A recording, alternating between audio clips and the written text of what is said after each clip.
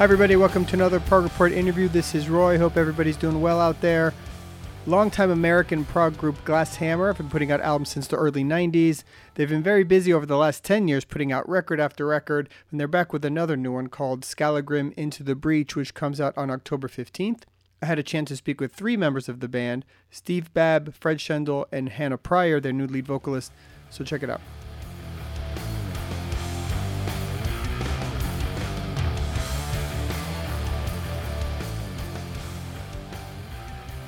So your username on Zoom is Grumpy Pants. That's pretty good. Oh yeah.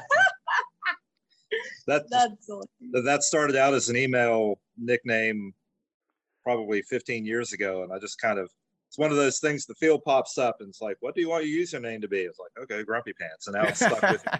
That's right. Yeah, then it becomes too late to change. Well, good to talk to everybody. So since we are going to do this audio, why don't I have each of you say your name, and so we can sort of distinguish who's who here, because we have three of you, right? Correct. This is Steve Babb, and I talk like this. Yeah, I'm Fred Schendel, and I talk like this. I'm Hannah Pryor, and this is my voice. Well, Hannah's going to be easy to pick out, that's for sure. Well, nice to meet you, Hannah. I've talked to Fred and Steve before, but nice to have you on board. Actually, you know, guys, it's been years since we did an official podcast with you, which is crazy. Some of the stuff that I've done on the site, I think was like 6 months ago, and it'll be like 4 years ago. It's insane how some of this stuff flies. It gets worse. The older you get, the weirder that gets. I'll tell you right now. Yeah, exactly. So where are you guys? Are you guys still up in Tennessee? Is that, I know that's where the band began. Is that where headquarters still is? Yeah, we're all located in Chattanooga or very close to Chattanooga now. Yeah. So we're all here. We're like the Austin of Tennessee now. It's getting all hip. Right. Yeah. Well, I mean, I feel like not even country artist, like just regular rocker sort of lives in Nashville now. That sort of seems to be. Oh, yeah. No, Nashville's not the cool place anymore. Right. It's all getting to be down here. A lot of people are moving down here. Because of the rock climbing. We're like the rock climbing mecca. Oh, really? Yeah, it's a big deal. That guy that won, what's that? American Ninja Warrior? You talking about that? Yeah, Ninja Warrior. He moved here. Really? Okay. Yeah, I love that show. Yeah, we rock. I love that show. I couldn't do one obstacle on there for my life, but I like watching it. Yeah, I do too. So, well, we're here to talk about the new album. Is this correct that it's your 20th? We're not sure. I'm serious. We keep talking about that. Is it 20 or 21? Do we count the live albums? You know, it's that kind of. It's right. At least 20 studio albums. Yeah. At least 20 studio albums. That's pretty phenomenal, guys. That deserves an applause in of itself. I mean, that's amazing. Really. Thank you. Really something. Pronounce the title for me correctly. Okay, Skallagrim. That's the way I say it. Okay, that's what I thought. I just didn't want to sound silly. Well, I've never bothered to look it up, to be honest with you. It's a name I came across in a book a long time ago, and kind of a Nordic. Well, it is a Nordic name, so I think I'm pronouncing it correctly. Yeah. So, so Skallagrim, dash Into the Breach. So I have a street date on it for October 15th, which is just in a couple of weeks. You guys have been churning out these. You've been pretty prolific the last few years. I mean, really since the band's beginning, but the last few years especially, I feel like, talk about getting to work on this new one. I mean, what's the drive of all this creativity over the last 5 to 10 years? Well, I mean, it certainly is a little easier to do when you run a recording studio anyway. Right. So that's part of it. I think part of it is simply that at least over the last couple albums, we started to get a little bit more into a basic kind of riff-driven kind of sound, which is a little easier. I don't want to say easier to write, but they are the kind of things that I think occur a bit more naturally. So even though the writing process is still similar to the way it always would have been, where you just kind of get individual ideas and then start stringing them together and coming up with variations and things. Just switching a little bit more from writing on keyboards to writing on guitar has changed kind of how we do it. I think. I don't play guitar, and I even got in on that action. So now I play guitar. It's a lot of fun. And well, we got to talk about the big thing, which is a lineup change with Hannah as new lead vocalist. So Hannah, talk about. I mean, how did you meet these guys? Joining the band, recording, fill us in. So we had a project that was scheduled here to record at the studio. Came in and did that, and I ended up doing a lot of the backup vocals on that album or EP. And they ended up asking, can you come do some backup vocals here and there? I think it was for the remastered Heaven. Well, yeah. Yeah, it was the album of reworked kind of right. Okay. Newer versions of older songs, and yeah, we had to do a little bit of work on that.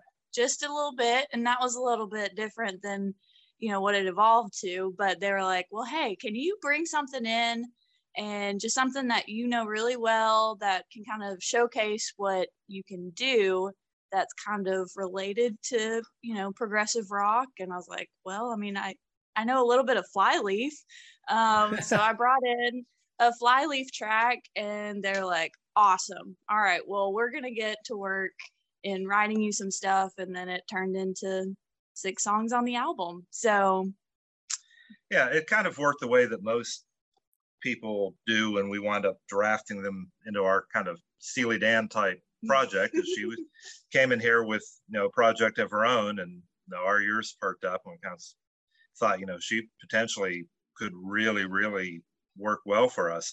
And it was kind of fortuitous that we did the remakes album, because that kind of gave us a chance to see what it would sound like if she was singing our older stuff. Yeah. And that really sealed the deal. It's like, well, that works great.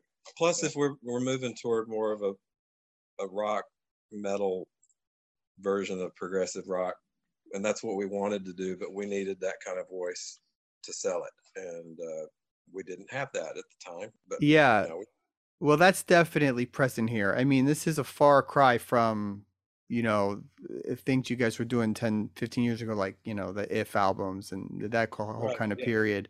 It's definitely a rocker. I mean, what made you guys want to make that change? Is that just you started writing it and figured this is what we should go? I mean, it's been trending that way the last few records. You're right, but I feel like this one, this one really kind of stands out a little bit more to me, I think.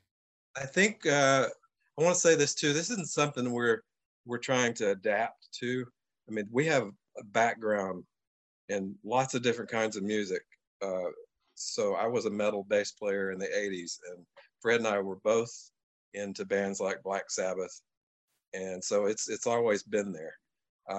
And then I mentioned to Fred wanting to kind of drift into some space rock territory, which I don't listen to a lot, but kind of my version of space rock was this title track last time, The Dreaming City. And then we started Fred began to pick up the rhythm guitar and started playing a lot of guitar. And we kind of, this is what we want to do. So it was time for us to make a change, I think, anyway. Right. And this has been gradual, but our fans are on board with it. That was a lot of it, was simply that the fact that it started to sneak in over the last few albums, and people seemed to think that was fine. Right. Kind of let us to feel like we could really kind of commit more to that direction, because after 20 years of doing, the more big 5 genre of, small P progressive rock, eventually you do kind of want to have a change. Yeah. So. Yeah. No, it's cool. I mean, a lot of bands do the reverse, right? You hear a lot of heavier bands over the course of their career. I don't maybe they're not the right word is mellow out, with their stuff, but you guys have really done the reverse here, and it's cool. It's a nice fresh sound. I mean, you talk about the video anthem to Andarath, which is fantastic, and I love that riff. how does something like this start? Because it's riff oriented, does it really focus on just getting that riff first on the guitar, like it's like in sort of standard metal, and then going from there? Or are you writing first still? Is it still kind of verse chorus and then working around that? Well, that song was written specifically for Hannah. So that's the first one. A couple of the ones that I sing on the album were written before we knew she'd be on board. Hmm. But yeah, so I wrote that with her in mind, having just heard her sing the Flyleaf song. And in that case, that's maybe the second or third time I picked up Fred's Gibson SG. And again, I don't play guitar, but instead of writing something on bass and keyboards like I usually do, I thought, let's do that. And of course, I have to have, Fred certainly came in and did a better job of it. But that's how it was written. It was written verse, chorus with a nice, cool, spacey bridge. And it's just progressive enough, I think, to fall under the proper category or genre. So Hannah, I mean, your background doesn't sound like it was in the more traditional progressive rock, right? So what is your background, and have you had to go back now and relearn some of that old stuff, classic Yes albums and things like that, or have these guys put you through any prog training? Yes, absolutely. Ask Hannah to name a classic Yes album.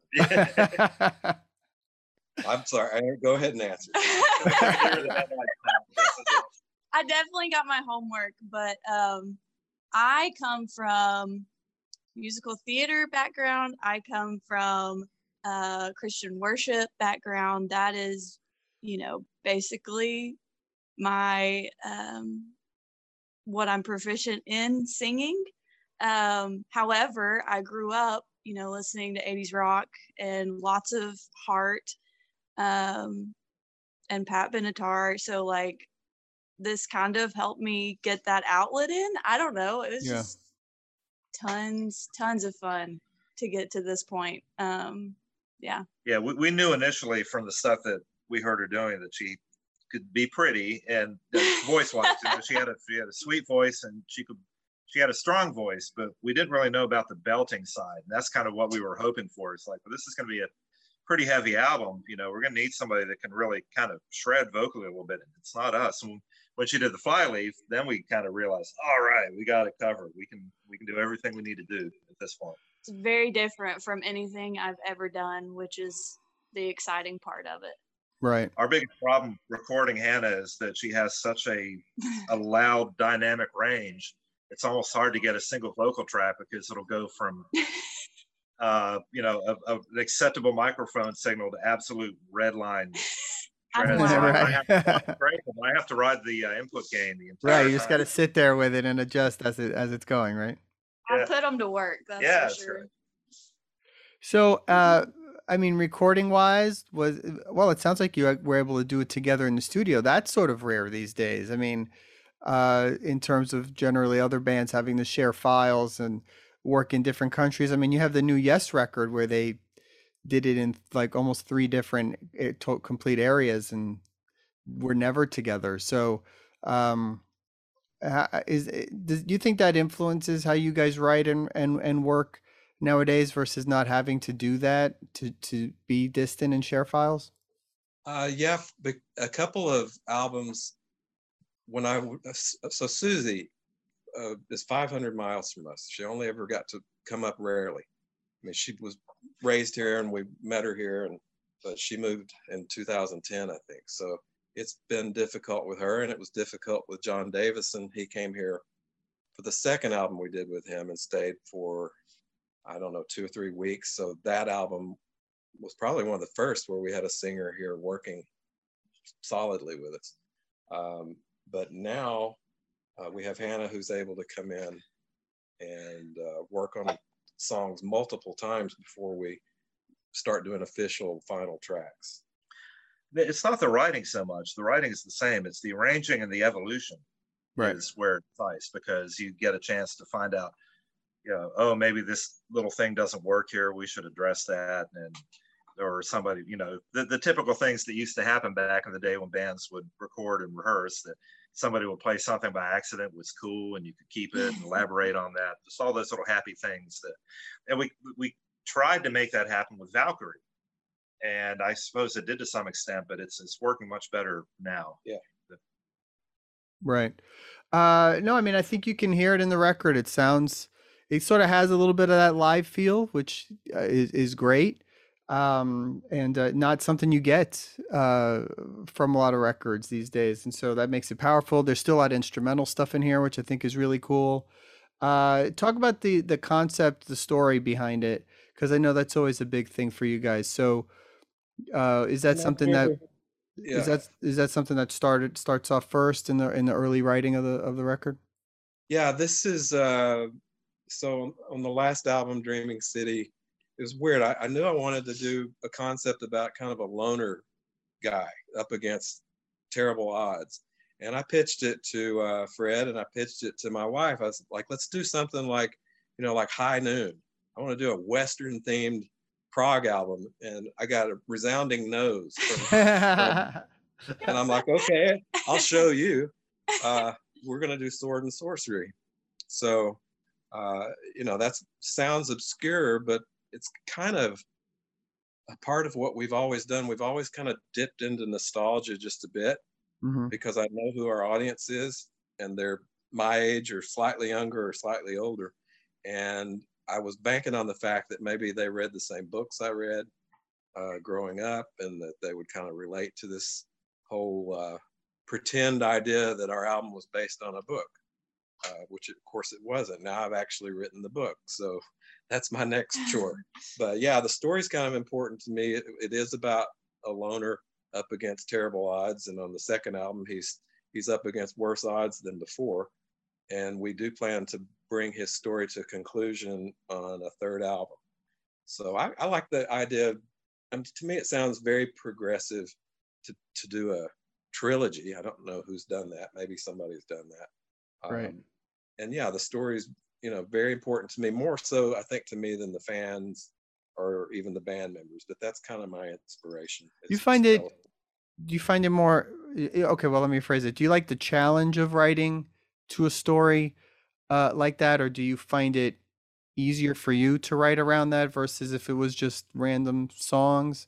You guys have done that as well. So, I mean, I've never really separated the two in my mind. I'm always have been a believer that you're kind of musically, artistically wired at maybe 17 or 18, somewhere in that era. And that's the year that I was inundated with Yes and Black Sabbath and ELP and Rush. And it was also the years that I discovered Tolkien, C.S. Lewis, all that stuff happened at the same time for me. So as I grew older in music, and even other bands I was in, to me, music was a way to tell a story. Yeah. I know it is for certain country artists, and and the concept albums were a thing, of course, and I've always gravitated toward that. I like doing that. So how's the book coming along? Is it done? Are you still in the process of writing? The first one is done, and the editor is supposed to be done today. So I'm looking forward to seeing what he did.